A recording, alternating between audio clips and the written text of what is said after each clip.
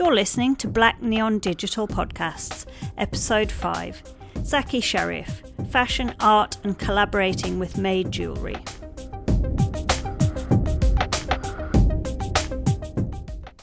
Welcome to Black Neon Digital Podcasts, a series of thought-provoking conversations with the people behind businesses and brands that make a difference. I'm your host, Jodie Muter-Hamilton, and I'll be getting to know visionaries who are at the forefront of fashion tech and ethical style. I'll also be exploring our relationship with technology and the impact it has on craftsmanship within the fashion industry. I believe the future of fashion is to find a holistic approach that harnesses technology whilst keeping crafts alive, to push the boundaries of possibility, and to support each other to create businesses that can provide growth without harm. I hope listening to our discussions inspire you to be the change, start the business you've dreamed of, discover new ways of thinking, and connect with other like-minded people who are doing something in their own vision to make a difference. Come on the journey with me, keep listening, subscribe via iTunes and SoundCloud, join the conversation via Instagram at Black Neon Digital, Twitter at Digital Neon, and our website blackneondigital.com.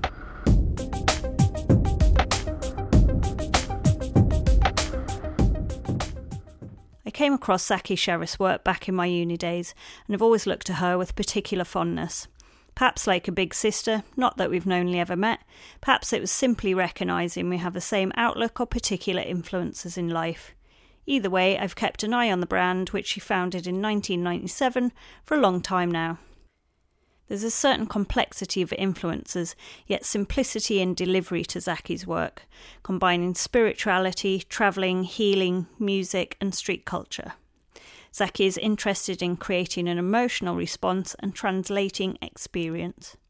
Her wish is to empower, heal and touch people's hearts. Today we'll hear about ZAKEE's recent collaboration with ethical jewellery brand Made and how she balances her life as an artist and designer in a commercial world.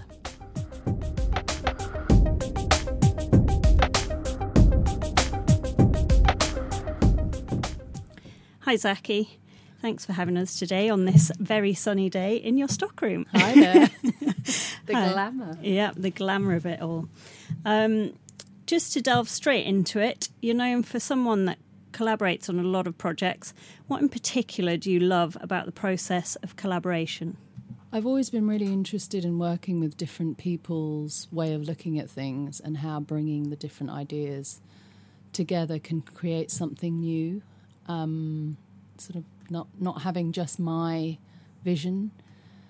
It's quite an interesting challenge and I just get quite excited by that. Where does the process begin for you and where does it end? And also thinking about the difference for you of being an artist and a designer, are they the same thing? Are they different? You know, how do you connect the two? I think originally I used to think they were very different, but over sort of 20 so years of my career, I've started to see that they are pretty much who I am. I'm about both. My training was very much about painting and drawing first, so the fine art always came first, and then abstracting from that into design. So that was a very natural way for me to keep working once I came out of university, and I actually thought I wanted to be a fine artist and I didn't even think about getting involved in fashion. But now what happens is I think it pretty much the art comes first, which is inspired by all those different things that you said at the beginning, and then I start to just take from it and start creating all the drawings and the textiles and the illustrations and so on. How does the fashion element work into that then? With it being, you know, it's such a different medium in a way to the art, and also commercial. In a commercial sense, how do you go about selling that? Well, the fashion for me, I didn't train in any kind of fashion, but I grew up in fashion. My family had been in manufacturing my whole life, so it's quite a natural place for me to move towards because I had a lot of contacts. However, I was very anti getting involved in fashion, but through a set of sort of synchronistic events, I ended up moving into that field. And at the time when I started, making very artistic textiles and putting them onto clothing was quite unusual, and people couldn't quite, at time, it was very selective kind of people that could get it, really, whereas it's very different now. Commercially, I think that it's just evolved, really, that eye where I can create a print and I just know now if that print's going to do well or not. It just sort of talks to me and I know straight away. So I kind of now know when to put a print in or when not to put a print in. Shapes-wise, I'm not naturally a garment designer.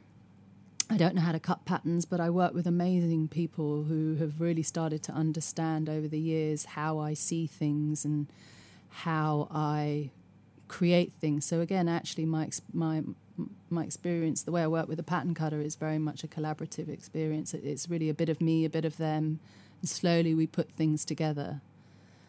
But I've always loved fashion, and I've always been really, since I was really tiny, I always used to make things for my Barbie dolls, and I love putting clothes together, and I probably should have been a stylist, I guess, but I always wanted to be different from a very young age. So I think the love of looking at old vintage clothes sort of started very young, and watching my mum, because she was a fashion designer back in the day, and seeing all the stuff she made, I think that just is translated through into the kind of shapes and garments that I use now. So would you say that you use a lot of vintage inspiration from the shapes and from the, the patterns and so forth? Yeah, I think now, yeah, definitely. Yeah. Would you also say, so I've been thinking, it's obviously important for you to have that relationship with the clothing and the garments on people as well as have it as an artwork. Do you think that's to do with about the connection to the body and the emotional connection to the body, and it not just being something on the wall? I just really want someone, when they put something of mine on, be it a T-shirt or an expensive silk dress, to just feel really special in it and to feel unique and different in it. And actually, that's been the most said comment to me over the years of having made clothes. The biggest comment has been, I just feel so great when I wear your clothes, and someone always asks me where it's from. So there's something in the prints that people are drawn to. So actually, it's not even so much the shapes, it's the prints that people go to first. That's what speaks to them, and that's what they end up buying it for, yeah. Yeah. Could you tell us a little bit about your recent collaboration with Made Jewellery? How did it come about? What was the process that you went through to decide the exact pieces that you ended up making? Okay, so the collaboration with Made was originally, it was like a year and a half ago, actually. I was introduced, maybe even longer, I was introduced to them through some wonderful people called the Brand Department, who I was, again, introduced to by another friend. And they suggested that I should work with this company, and then it turned out that there was the whole African connection, and it just felt a bit blessed. So it took quite a long time for the work to finally come out to the public. But I've kind of been known for loving jewellery. I've always bought a lot of old jewellery. My mum was a big jewellery wearer, and I've always raided her jewellery box, and my friends always have called, my brother actually, one of my brothers calls me Tomb Raider, so I'm sort of known for always borrowing her stuff. I was back in the day, yeah. Now I've sort of accumulated my own collection. So, but a lot of friends have always said to me, "You've got a real eye for jewellery. You should design jewellery." And I'd never had the right situation. I did do a collection in Japan once with some friends that I do a lot of work with, licensing work with, and that went really well. And so we just slowly created a group of stuff, and it just formed really slowly. And now, that's it. Just sort of has come through. Just happened over time. Yeah. With them making in Kenya, we've spoke about how important Kenya is to you. Could you just explain to us why? Well, my mother's from Tanzania and my father's from Kenya, and a lot of my family were raised in East Africa, basically, because a lot of Indians were brought over as slaves to build the railways. So my family are 3 generations East African. So I'm first generation born here. So when the Made collaboration came through, it just felt really blessed for it to be Kenya. And because it was a place that when I visited when I was 21, I felt so connected to it and so touched by it and the people and the whole experience. And what I'm doing now is really about, I want to work with manufacturers that I can evolve with and they can evolve with me and we can all grow from the whole experience. So that's for me was what was wonderful about working with Made was working with these amazing craftsmen and women and using a lot of their traditional techniques to create the pieces that we create. To look at the way that they work with the jewellery and to look at how it evolved, all the different, when we did styles and remade them, and to learn the boundaries about what was possible, because I love actually being given boundaries, because I think as a creative it's my job to sort of bust those open creatively, to work within them, but to create something really special within those boundaries. And I feel like we really did do something quite different for what Made is used to doing. So particularly, it doesn't have a lot of colour. Their jewellery is standard, and that's obviously one of your massive. No, and bringing in the glass and the beads, the recycled glass and the beads, and how they have encased the recycled glass. I mean, ideally, I wanted crystals, but we wanted, it made sense to work with the recycled glass. I was amazed that they could have all these colours and the beading was really special to me because of that trip when I was 21 and visiting and the Maasai and being in that whole experience. And God, we're talking a long time ago. So to see that kind of beadwork still present, it felt really important for me to use it again now to sort of give a nod to what I visioned and what I saw and what I experienced all those years ago. And kind of, reconnect with that and bring it forward for yourself as well in a different sort of way. Could you just talk to us a little bit about the kind of ethical side of making and fashion and jewellery? Because I know that you obviously print all your stuff here, but now that you've said you made it in India now, can you just explain why and the decision behind that and kind of what draws you, commerciality and how you would love to make things in a certain way, but you feel you can't? Well, I mean, obviously, I'm first generation born here of Indian African family. It would have been for me wonderful to have made everything in the UK. And actually, when I had ZAKEE originally, I did make a lot of my stuff in the UK. The only problem really is it's about wholesaling the product. To get the price right for wholesale, it's very difficult to make it in the UK. And because my work goes through two processes, the printing and it's the cost of that as well as the manufacturing side. So all the kind of jersey, wherever I can, will print here. But the silks, we print everything here right now. And interestingly, I chose with my mum, because she's been helping me, to work in India because it's another part of my ancestry and it felt really important. She introduced me to this wonderful man and he had a very spiritual outlook of life and work and business, and it felt very connected to my kind of philosophy, and I just thought I'd really like to grow with him and work with his men and women, and for us, again, same situation really, for us all to grow together. So I mean, in reality, though, it's not like the made in India or Bangladesh that we hear about, like horror stories. It's actually like really connected. It's really to you working very tightly with the community. Yeah.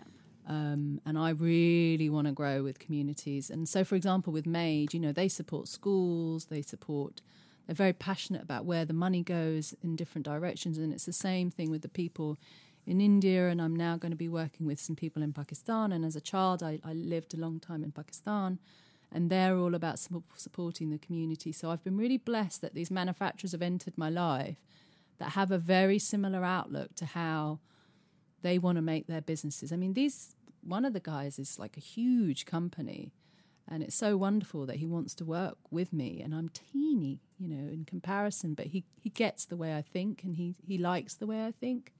And I totally get where he's at. So over the years, your brand has kind of come in and out of the spotlight. Did it coincide with you raising your child, or what other factors have been involved with your kind of journey, I guess, from beginning to now, really? It's constantly the art calling me.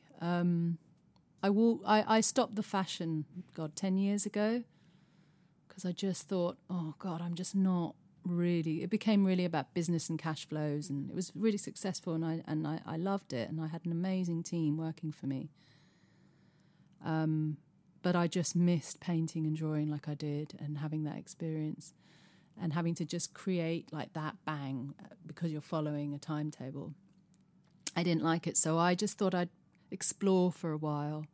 And during that time, I met someone, and then we decided to go on the journey of having a baby, and it was a lot harder than we thought, and so I took a lot of time out. So I constantly made my artwork, just made it very quietly to myself, and was lucky to have some exhibitions that I was doing, and I was very blessed to have some amazing fashion collaborations that came in. So I just did all of that, and the art just always has ruled everything. So when I decided, then when my daughter did come, I really wanted, because I knew I couldn't have any more kids, I really wanted to be with her as much as I could until she was strong enough. So once she got to school, I thought it's time now for me. I always kept my hand, when she was about 9 months old, I started going back and having like 4 hours every few days in the studio, just drawing in my studio at home at the time, because I'd subletted my print room out then. So about 2 years ago, I knew I was ready to come back. And then at that time, I wanted to create the practice quite differently. And because the world had completely changed with social media, and I knew, and I didn't have all my staff anymore, I knew I could do it differently. Would you say then that the changes and the rise of like social media and stuff have given you another new outlet and a way of making things possible that weren't before, perhaps? Yeah, funnily enough, when I discovered Instagram, it was a place for me to be creative, and I wasn't really engaging with the brand name in any kind of way or doing too much art. I was just doing it for myself and a few little jobs that had come in and out. So Instagram was a really creative place for me to just be able to use my eye again. Now it's definitely a place where I can promote myself and connect with an audience that really gets me, and vice versa, and find friends and all sorts of really interesting experiences through it. But that was so different to when I started the label before. Your general approach to life is very connected and self-aware. How do you translate this approach to your running of a business and actually making money? Well, it's interesting. I grew up all my life with my parents having their own business, so I think I was just taking it in all the time, the kind of business conversations, and I'm naturally very business-minded. I really enjoy actually talking about business. I'm quite fascinated by how can we make this work, or I've got that kind of entrepreneurial brain, and I think I definitely get that from my folks. Do you think that connects back to understanding people and what they want and what makes I think I know. work? I think the difference between me being just an artist is that I know what's involved to have an idea and to actually make it commercial. Like you said about the print, you know which one will sell. Yeah, I've just sort of developed that ability now, I think, that works. Mm-hmm. Sometimes I get it wrong, obviously, but I enjoy that experience. Could you tell us a bit about Dream Forward, why you started it and how this fits alongside your brand?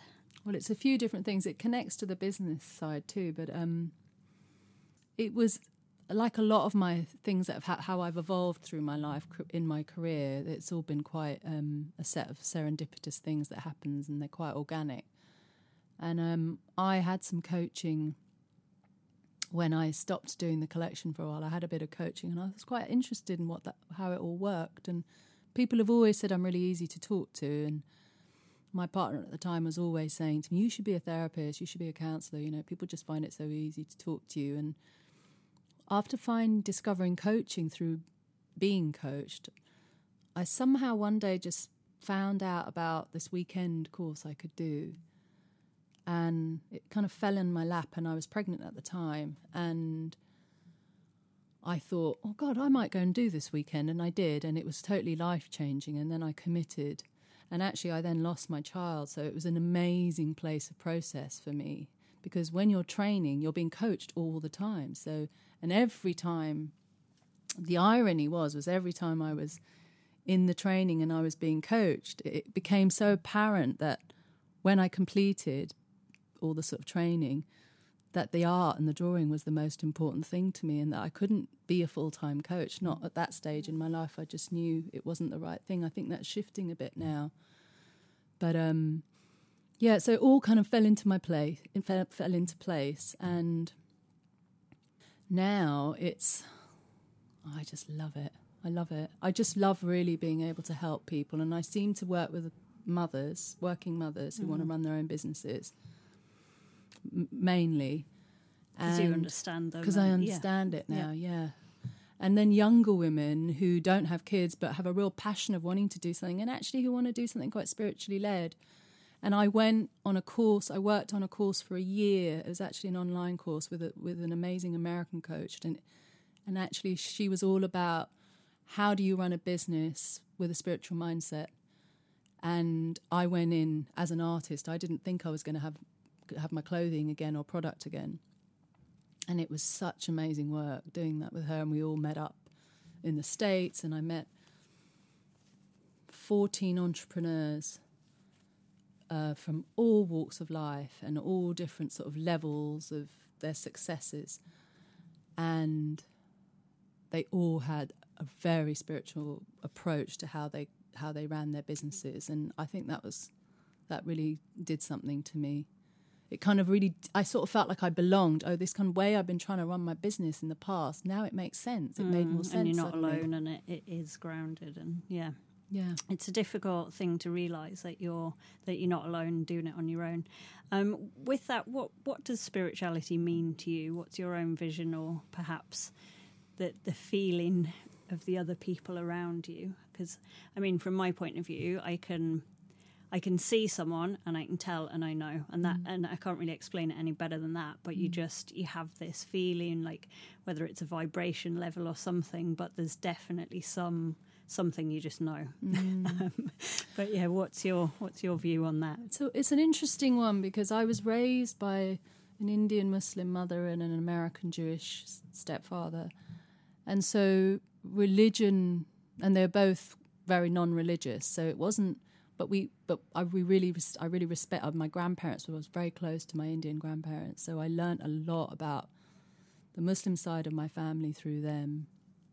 And I just sort of decided that it wasn't for me to follow any kind of religion, but I always knew from a very young age that I was very intuitive. Now I know that that's the word, but at the time I didn't know. And I was very sensitive, and I was very concerned about people if they were not in a good place, so I knew I had that going on. Then I just, throughout my life, have had so many experiences that I can't explain that have led me to believe in something a lot bigger than myself. And now I've trained in massage and healing and as a channeler, and I can't at all now walk away from the fact that for me there is definitely a higher force or another dimension, or because of the experiences I've had.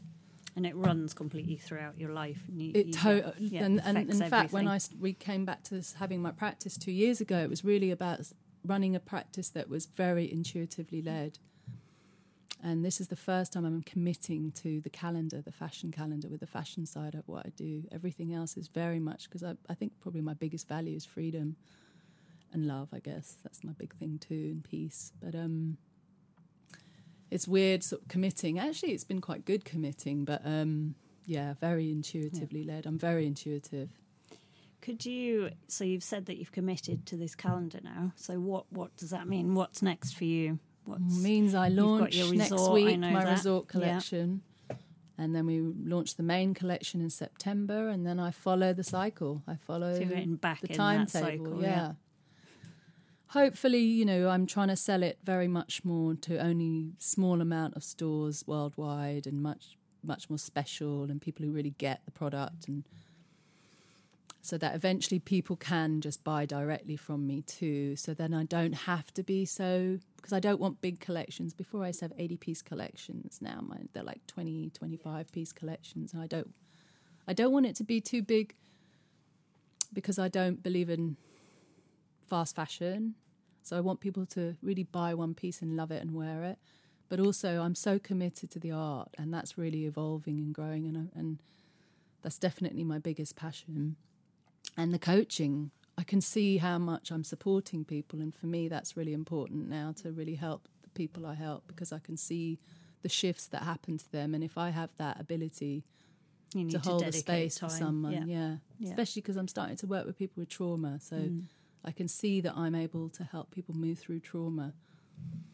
And that's a big thing for me, to be able to keep pushing that as well. Yeah. So you're definitely working on getting a balance across everything now, and kind of seeing where they all fit in. It's all about balance. Yeah. I'm a Libra. It's all about balance. I didn't even know that.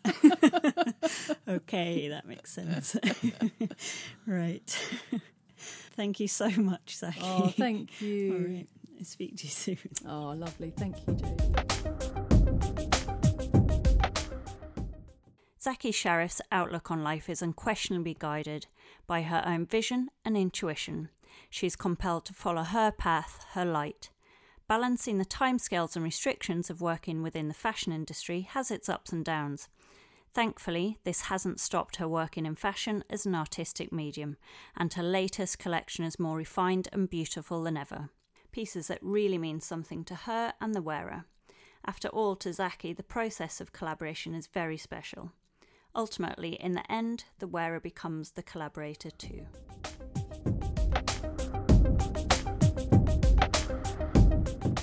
In our next podcast, we speak to Professor Rebecca Early. After I heard Becky, as she prefers to be called, speak at an event, I thought I must find out more about her theories and what they mean in practice. The current buzz around circular business models for reaching sustainable fashion goals are something Becky has been instrumental in creating. The breadth and depth of her knowledge is incredible, but the way in which she simplifies and delivers her models are the true stroke of genius, enabling fashion brands to embed them in the design process. Till then, come on the journey with us, keep listening, subscribe via iTunes and SoundCloud, join the conversation via Instagram @BlackNeonDigital, Twitter @DigitalNeon, and our website blackneondigital.com.